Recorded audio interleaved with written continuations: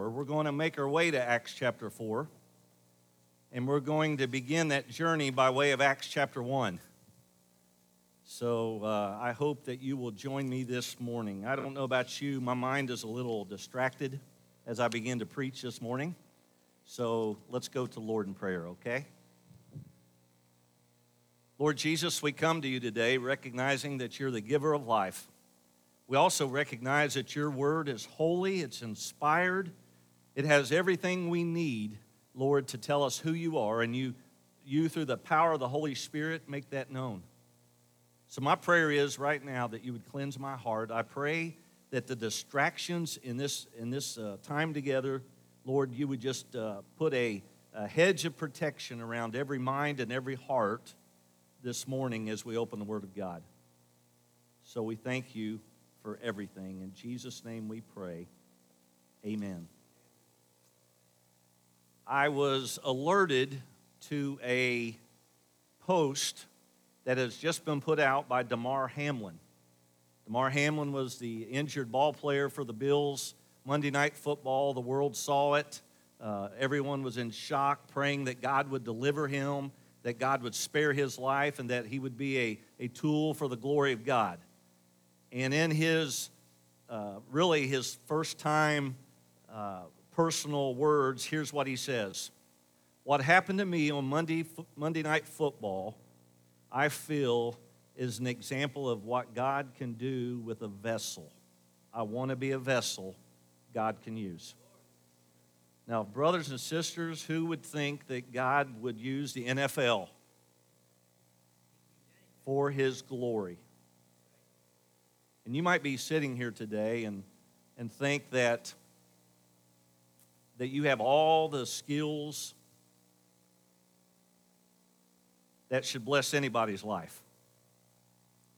And I want to tell you that God can put us on a shelf in a heartbeat. But anybody who's willing to surrender and say, use me, Lord, would you use me, help me, teach me, God's got something to work with. You might be here today and you say, Brother Greg, I've blown it. I've made a decision in my life. If I could just go back and redo it, I would never do it again. I'm telling you, according to the potter, I believe in Jeremiah, he can make it again. He can redo it. And what God redoes is better than anything we can come up with. So this morning, we've been in a series on prayer. To our guests, we've been in a series on prayer. We're asking God to make us a powerhouse of prayer. I mean, when Jesus got to Jerusalem, the first place he went to church, it's a synagogue, and immediately he recognizes something's wrong. They were acting like it was part of every other day. Business had taken over worship. And he says, you've made my house a den of thieves. My house is to be a house of prayer. And boy, wouldn't it be a blessing for First Camden to have a testimony that God is turning us into a house of prayer. Well, Damar Hamlin's testimony is that he wants to be a vessel. And when we look at the book of Acts, it really is a testimony to the power of God. It is a testimony to the power of God. So we're going to take a little walk. Beginning in Acts 1, we're going to get to Acts chapter 4 pretty quickly. But Acts chapter 1 really is a testimony. Luke, the writer, in verse 1 says, the former account I made, O Theophilus, of all that Jesus began to do and to teach, until the day in which he was taken up, after through the Holy Spirit had given commandments to the apostles whom he had chosen, to whom he also presented himself alive after his suffering by many infallible proofs, being seen by them during 40 days and speaking the things pertaining to the kingdom of God. You see, the book of Acts begins with the testimony of a resurrected Christ. And the testimony that Luke says and that Luke pens is, he lives. He lives. And brothers and sisters, when you think about your salvation, don't stop at the cross and just talk about it being finished. Recognize that Jesus was buried and that he rose from the grave. And how dare us just emphasize the resurrection around Easter. Every time we come together as the body of Christ, we ought to be thanking the Lord for the cross. We ought to be thanking the Lord that the tomb is empty. We ought to be thanking the Lord that we have hope as we leave this place, knowing that the world has fallen apart, but Jesus is the same. Amen? He is in control of everything that happens. Now, in this book of Acts and the testimony, he also gives instruction. The Word of God gives us instruction, and he says, promise that you will stay in Jerusalem. Look at verse 8. You're very familiar with it. You shall receive power when the Holy Spirit has come upon you, and you shall be witnesses to me in Jerusalem and in all of Judea and Samaria and to the end of the earth. Okay? I want you to write the word down, what? What? The what is the power. The what is the power. I want you to write the word who. The power is provided by the Holy Spirit. And I want you to write the word where. It would be Jerusalem. It would be Jerusalem. Now, look at the following two verses, Acts chapter 1, verses 9 through 11. And when he had spoken these things, while they watched, he was taken up, and the cloud received him out of their sight. And while they looked steadfastly toward heaven as he went up, behold, two men stood by them in white apparel, who said, Men of Galilee, why do you stand gazing into heaven? This same Jesus, who was taken up from you into heaven, will so come in like manner as you saw him go into heaven. Verses 9 through 11 assure us of his ascension to heaven and a promise. And the promise is that Jesus is coming again. Jesus is coming again. Friends, where did we stop anticipating the return of Christ? We live our life and make plans as if he doesn't even control things. Many of you have watched the news in Memphis, the heartbreaking news in Memphis. How can that happen in America? But I'm going to tell you that some bad police officers don't define the entire nation of faithful law enforcement officers. Just as a bad pastor doesn't define every pastor in America, or a bad church experience. Maybe you're here today and you've just had a bad church experience.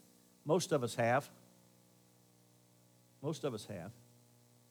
But that doesn't define everybody. But thank the Lord for his promises. That when Jesus rose from the grave, he went to heaven, and the Bible says he's coming again. And I want you to understand something this morning. Just because he hasn't come yet, and just because we see the world in a spiral that seems out of control, we ought to thank God for his mercy. The Bible says in 2 Peter chapter 3, verse 9, the Lord is not slack concerning his promise, as some count slackness, but he is long-suffering. He's long-suffering toward us. He's long-suffering toward you, not willing that any should perish, but that all should come to repentance. You see, when it comes to the mercy of God, we can claim it and recognize that God has a plan, and that's part of your testimony as a believer. So what do? In the book of Acts, we move to chapter 2. They wait on the Lord in Jerusalem. Matthias is picked to replace Judas. And in chapter 2, 50 days after Passover, the promised Spirit comes. Now, it's a remarkable, miraculous sign that God gives. Look at verse 3 and 4. There appeared to them divided tongues as of fire, and one sat upon each of them. And they were filled with the Holy Spirit and began to speak with other tongues as the Spirit gave them utterance. Okay, as Baptists, don't get nervous about these verses. As Baptists, don't get shaken up about these verses. We can all agree that this is a divine miracle of God. And here's what we also understand this passage to mean. Miraculously, those present from different areas began to recognize their own native language. What are you saying, Brother Greg? look at me, look at me. God speaks your language. God speaks your language. I look back at some of the old VHS tapes that Renee and I have of Drew, our firstborn. Remember, the firstborn gets all the video. The firstborn causes parents, first-time parents, to go to Click Camera and spend $1,400 on a camcorder that's about as big as a pizza box. I'm feeling a little lonely right now, parents. Somebody say amen. And then you have the middle one born, and they get a few snapshots and things like that. Mark Lowry said the third one comes, and they're lucky to get their footprint on the birth certificate. But I remember watching those old videos. Now, you guys, go with me. Dads, go with me. Dave, I remember I would hear myself talking baby talk to Drew. Oh, yeah. Oh, look at Dad, big boy. Oh, yeah. I'd get up high. I'd talk high. And now I look back at it and I say two things. Did I really say that like that? And did I really look like that? Folks, listen to me. God speaks your language. You might be here today and you feel like you're just running from God. God's aware of that. He'll track you down. Why? Because he speaks your language. Now, young people, make no mistake, I know what you think. Brother Greg's not cool. But I try to speak your language, don't I, Daniel? Can I use you? Okay, come here. I'm going to use Daniel. Okay, so they're leaving after church. I speak their language. I don't look like them anymore, but I speak their language. So I'll say, Daniel, good to see you, and then what do? Bring it in. Bring it in. Thanks, buddy. God knows, listen, God knows what will get your attention. And Sandy Talby, it's good to see you back. Praise the Lord for that. Praise the Lord for that. You'll say, well, Brother Greg, I haven't heard God in a long time.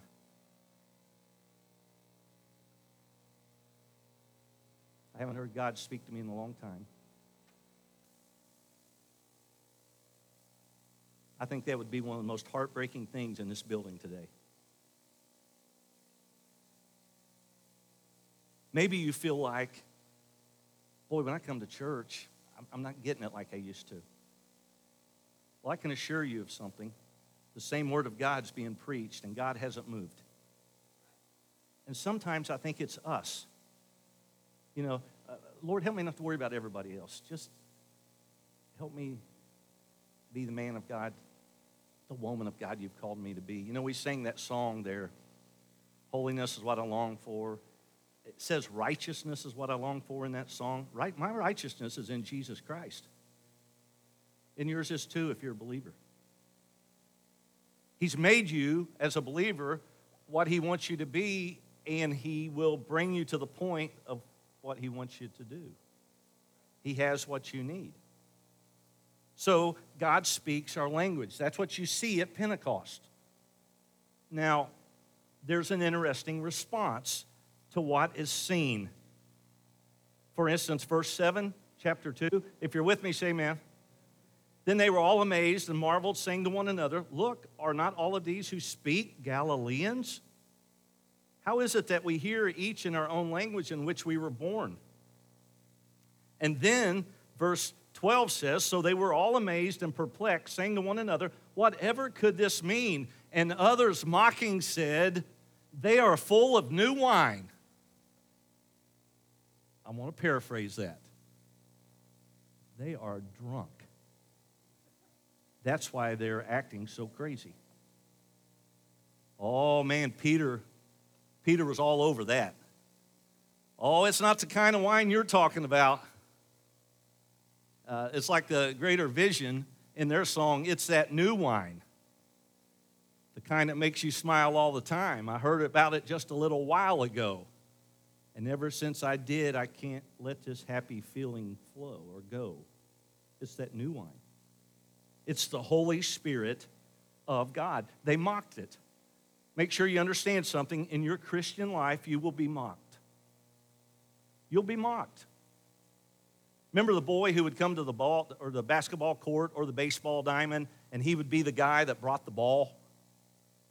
And when he left, the ball left. Are you with me? I heard about somebody got mad at their church and said, I'm taking the piano back we donated 50 years ago. That's the little boy at the ball field. Folks, listen. Life is too short to juggle. Life is too short just to survive. There's I'm scanning the crowd. I think you all remember this song, Gloria Gaynor. Oh, no, not I will survive. There's this little alien guy singing that song, and he's really starting to get into the beat, and it's just about ready to happen, and all of a sudden the disco ball falls on him and squishes him. That's the way life is when we try to survive. And the Holy Spirit comes to breathe life into the Christian, and guess what? Into the church, Acts chapter 2. And the church explodes. Peter preaches the message at Pentecost. I love the fact that God lets Peter preach the message at Pentecost. Why? Because he blew it. He denied Jesus 3 times on the way to the cross. Upon his resurrection, Jesus hunts him down on the seashore and asks him 3 times if he loves him. And he lets him preach this powerful message. Acts chapter 2. Acts chapter 2. What is the message? Verse 38. Repent and let every one of you be baptized in the name of Jesus Christ for the remission of sins, and you shall receive the gift of the Holy Spirit. I want to remind you this morning that when you ask Jesus Christ into your heart, when you surrender your life to Christ, when you repent, when you turn from your sin, the Holy Spirit comes to abide in your life. Here's the good news about the Holy Spirit. He'll never leave you nor forsake you, Jeannie. He'll walk with you every step of the way. Now listen to me, and we'll just spend a minute on it. Many would say, I claim Acts 2:38 as proof you have to be baptized to be saved. There's a key phrase, a key connector in this verse. Then Peter said to them, repent and let every one of you be baptized in the name of Jesus. Here it is, for. You circle that word for and begin to do a little background on it. It can mean because of. You're baptized because you have given your life to Christ. You're baptized following salvation. Folks, nowhere else in Scripture does it even come together to the point of somehow the water makes you a Christian. Now, I want to ask you a question sitting in this room today. If you are a Christian and you've never been baptized, here's my question. Why not? I'm afraid of water, Brother Greg. We understand that. But to my knowledge, in the churches over 70 plus years, we've never lost anybody in the baptistry. We'll take care of you. We'll help you. Don't be afraid of that. Let it be an opportunity for you to say, this is my story. This is my testimony. So the church is born and explodes with supernatural results. 3,000 were added. How would you like to deal with those logistics? Someone's sitting in my seat. You know, we pray for revival, but to tell you the truth, if it cost me something, I'm not sure I'm in. Folks, I'm telling you, in America, we are so spoiled when it comes to the church. There are people that huddle together in the darkness because they don't want anybody to see any source of light that could point somebody to a Bible study underground where their lives are on the line. That's paying the price. So we get to chapter 3. A lame man is healed. He had been lame from his mother's womb. Peter and John are on their way to worship, and he's asking for alms. He's begging for help. How do you respond when someone begs, or if someone's asking for money, or maybe we use the word panhandling? How do you respond? Do you just ignore them? Don't even look at them? Sometimes do you roll the window down and give them something? And then drive away and wonder if you got took? Or do you give someone something and just say, leave the rest to God, let him handle whatever the need is? We'll err on the side of grace and kindness? Listen to what Peter and John go through. He sees Peter and John, verse 3, about to go into the temple, and he asks for alms. And fixing his eyes on him with John, Peter says, look at us. Look at us. You know, a lot of times in humility, you can't even raise your head. You're ashamed to look at somebody in the eye. He gives them his attention, and they said, verse 6, silver and gold I do not have, but what I do, I give you in the name of Jesus Christ of Nazareth. Rise up and walk. You see, he found something that day that was life-changing, much more eternal than a dollar bill. His life was forever changed. Verse 7, and he took him by the right hand, lifted him up. Immediately his feet and ankle received strength. Verse 8, so he, leaping up, stood and walked and entered into the temple. And all the people saw him walking and praising God. Now, chapter 4. The first 4 verses. Now, as they spoke, the people, the priests, the captain of the temple, and the Sadducees came upon them, being greatly disturbed that they taught the people and preached in Jesus the resurrection from the dead. And they laid hands on them and put them into custody until the next day, for it was already evening. However, many of those who heard the word believed, and the number of men came to be about 5,000. So in a very short time, the multiplication of believers has just swelled. God is on the move. Let me tell you what was bothering this religious group. The Bible says it was the resurrection, teaching about the resurrection. And brothers and sisters, how important is the resurrection to your faith and my faith? Mark your Bible here, and let's go to 1 Corinthians chapter 15. 1 Corinthians chapter 15. Verse 12. 1 Corinthians 15:12. Now, if Christ is preached that he has been raised from the dead, how do some among you say that there's no resurrection of the dead? But if there's no resurrection of the dead, then Christ is not risen. And if Christ is not risen, then our preaching is empty, and our faith is also empty. Yes, we have found false witnesses of God, because we have testified of God that he raised up Christ whom he did not raise up, if in fact the dead do not rise. For if the dead do not rise, then Christ is not risen. And if Christ is not risen, your faith is futile. You are still in your sins. Then also those who have fallen asleep in Christ have perished. If in this life only we have hope in Christ, we are of all men the most pitiable. Now go back to Acts. What is Paul saying? Paul is saying the resurrection means everything. It means everything. You don't go to the Jerusalem and look at a tomb where Jesus has been sealed. You go to an empty tomb. And brothers and sisters, that empty tomb is the key of the Christian life.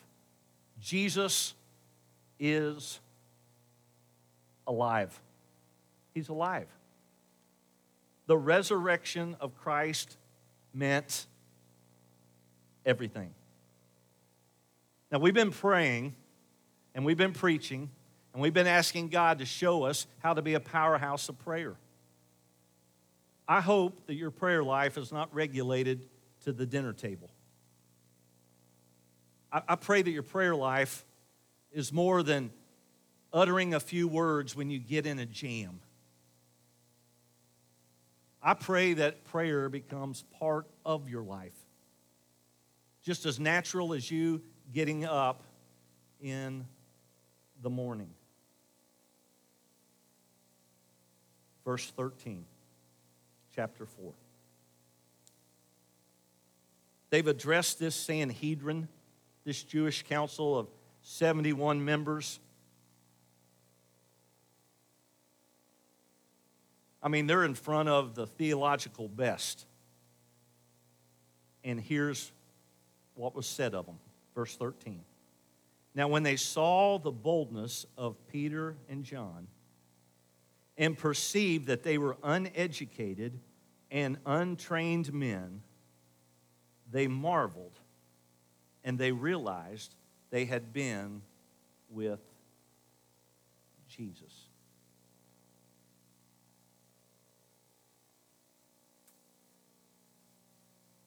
What a testimony that would be for us to leave today and say we've been with Jesus.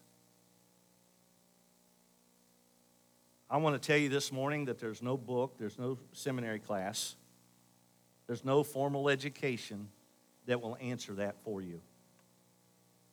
God wants to look into the depths of your heart and my heart, and ashamedly many times I know He's not pleased with what He sees in my heart. But thank the Lord, it's His power.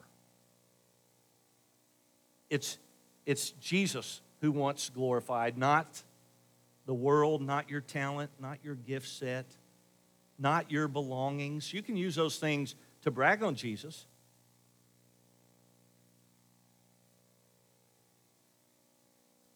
But we're living in a day and a time where the world needs to see men and women who've been with the Lord.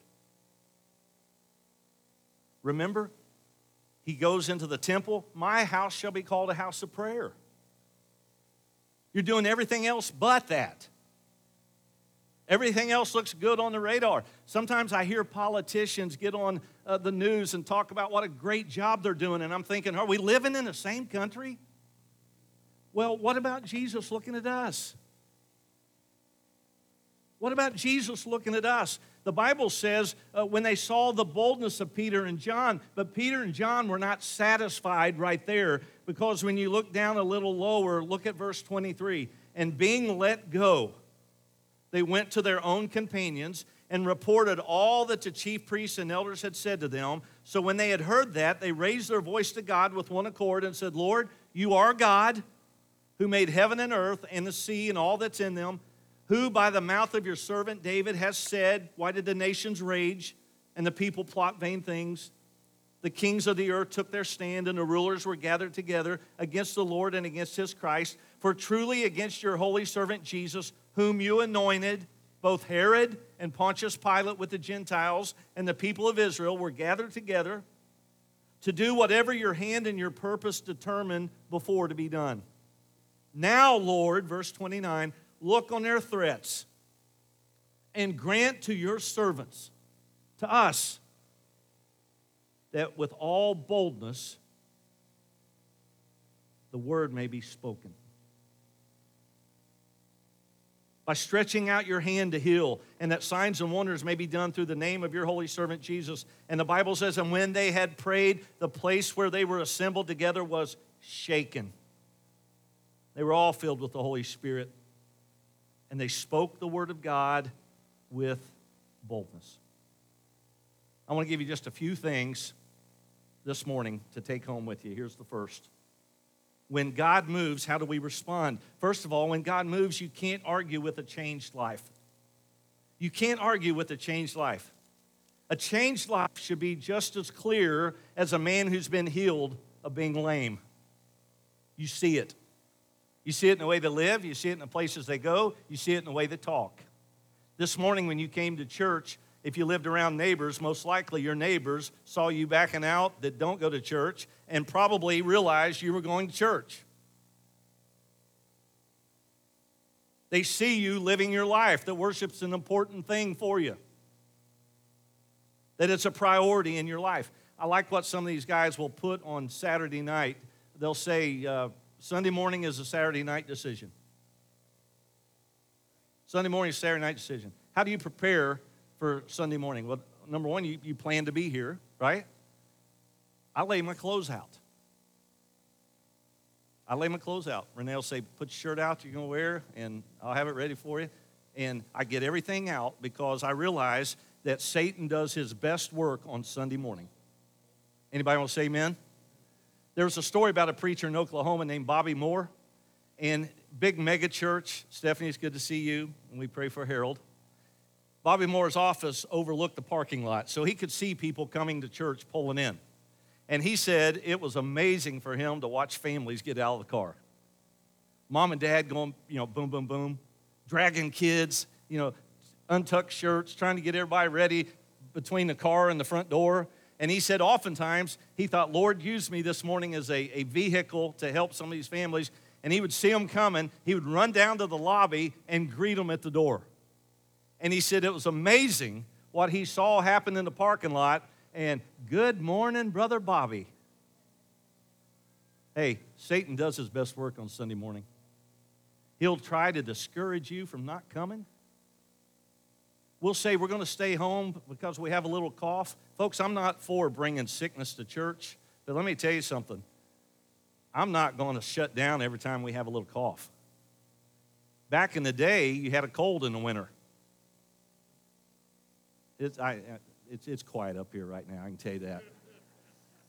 But listen. Or, I just don't think I can make it to church.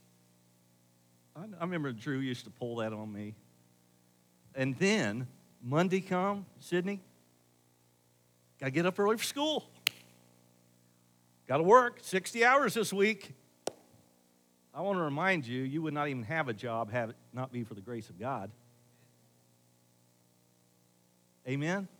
I realize I don't deserve to be your pastor. I thank God I am. Only by the grace of God. Only by the grace of God. So why don't we just quit acting like we've got it all together and it's just us. It's just about us, God. No, let me tell you something. We're all needy. He is holy. He's the provider. Give him thanks. Thank him in the good times and thank him in the bad times. Pray for your kids when they're little. Pray for your kids when they're married. Don't let up. Make sure you understand that Jesus loved the church. If he loved the church, then I should love what Jesus loves.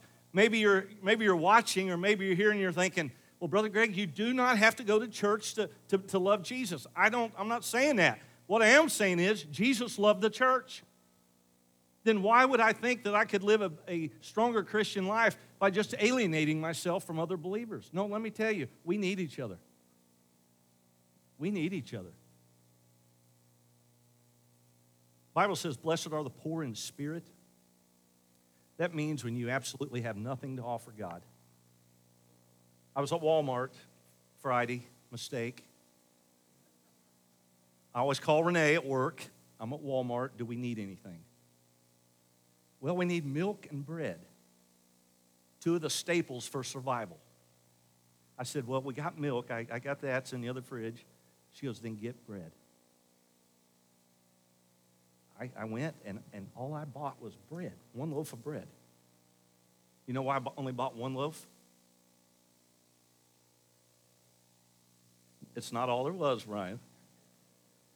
Hey, I only bought one loaf, the same reason I don't buy yellow bananas or green bananas. I'm looking forward to Jesus coming. To die with a loaf of bread that hadn't even been opened in the pantry? I'm kidding. Hey, you can't argue with a changed life. Lame man. Don't let people argue about your life, your Christianity. Live it. Show them what Jesus looks like. The second thing there is you can't explain it away when God does change a life. You can't explain it away. That's what I love about seeing celebrities and athletes get in front of a camera and talk about their faith. Years ago, Tim Tebow was raked over the coals for not doing anything wrong. He's not pressuring anybody to be a Christian like him. He just shares his story wherever he goes. You see, the power of God has no match. It has no rival. And when you look in Acts chapter 4 and you see what God does, even back up to 17, but so it spreads no further among the people, let us severely threaten them, and from now on they speak to no man in this name. And their answer is found in 19, whether it is right in the sight of God to listen to you more than God, you judge. but we cannot help but speak the things which we have seen and heard. You can't argue with a changed life. But there's also something else that you see in this passage when Peter and John are confronted with a religious crowd. Number 2, when God moves, don't let somebody else steal your joy. Don't let somebody else steal your joy. Don't let the crowd set the pace of your commitment. You be the man or woman God's called you to be. I can tell you this morning, the devil wants to train wreck your life. He wants to train wreck your marriage. He wants to train wreck your family, your relationships. He wants you out of church. He wants you to think that you're accountable to nobody. But when I think of a train wreck and I think of a devil, I also think of a shipwreck. In a train wreck, there's always injury, most often, many times death, trauma. Others can be affected. But oftentimes in a shipwreck, if the devil wants to shipwreck your life, he can make you think that you're all alone.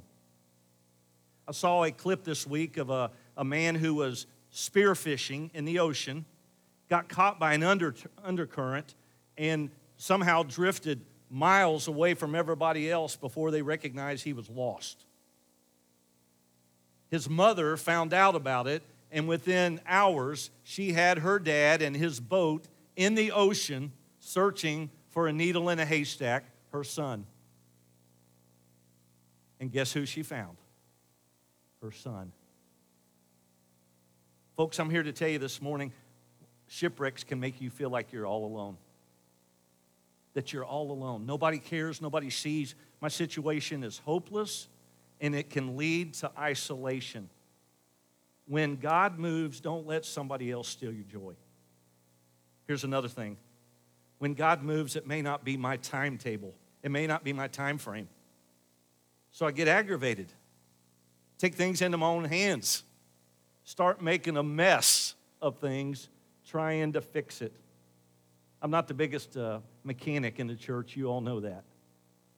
I can remember one time I had a little Toyota, and somebody at work told me exactly what to do, and I went down to the auto parts store and bought the part. He said, Greg, you can't mess this up.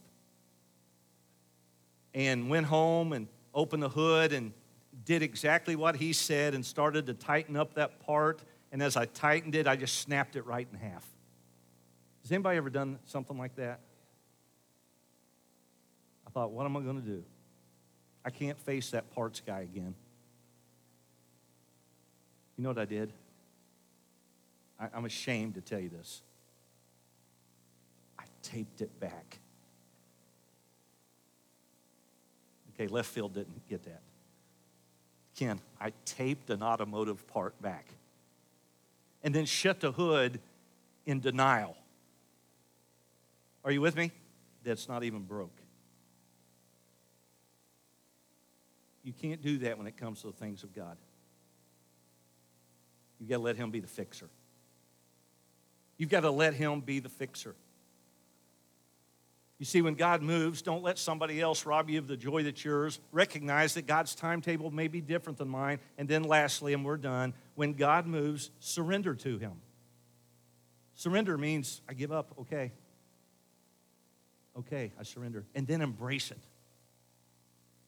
Embrace the movement of God. Blackaby says when God moves, go after him. When God moves, go where he's working. When God moves, adjust your life to get in on what God's doing. And I love the fact that Blackaby says adjust your life. Quit trying to fix everybody else. Adjust your life. What did they do? They prayed for boldness. They prayed for boldness. They didn't quit. And I'm asking you this morning to ask God for boldness as you share your story, as you share your testimony, and then leave the results up to God. You see, boldness will come from a personal relationship with Christ. First of all, you got to know him. I'd like to say everybody here, Sunday morning service, is a born-again Christian. Maybe you're not. And that's okay. Man, the great thing is you're here today. And here's what you need to know, that God loves you. He loves you more than anything. And he died for you. He died in your place, my place. And he willingly offers salvation to anybody who comes and says, yes, Lord. Do you need him today? If you do, today's your day. It comes from a personal relationship, and power comes from a private prayer life. Let's all stand. Every head bowed, every eye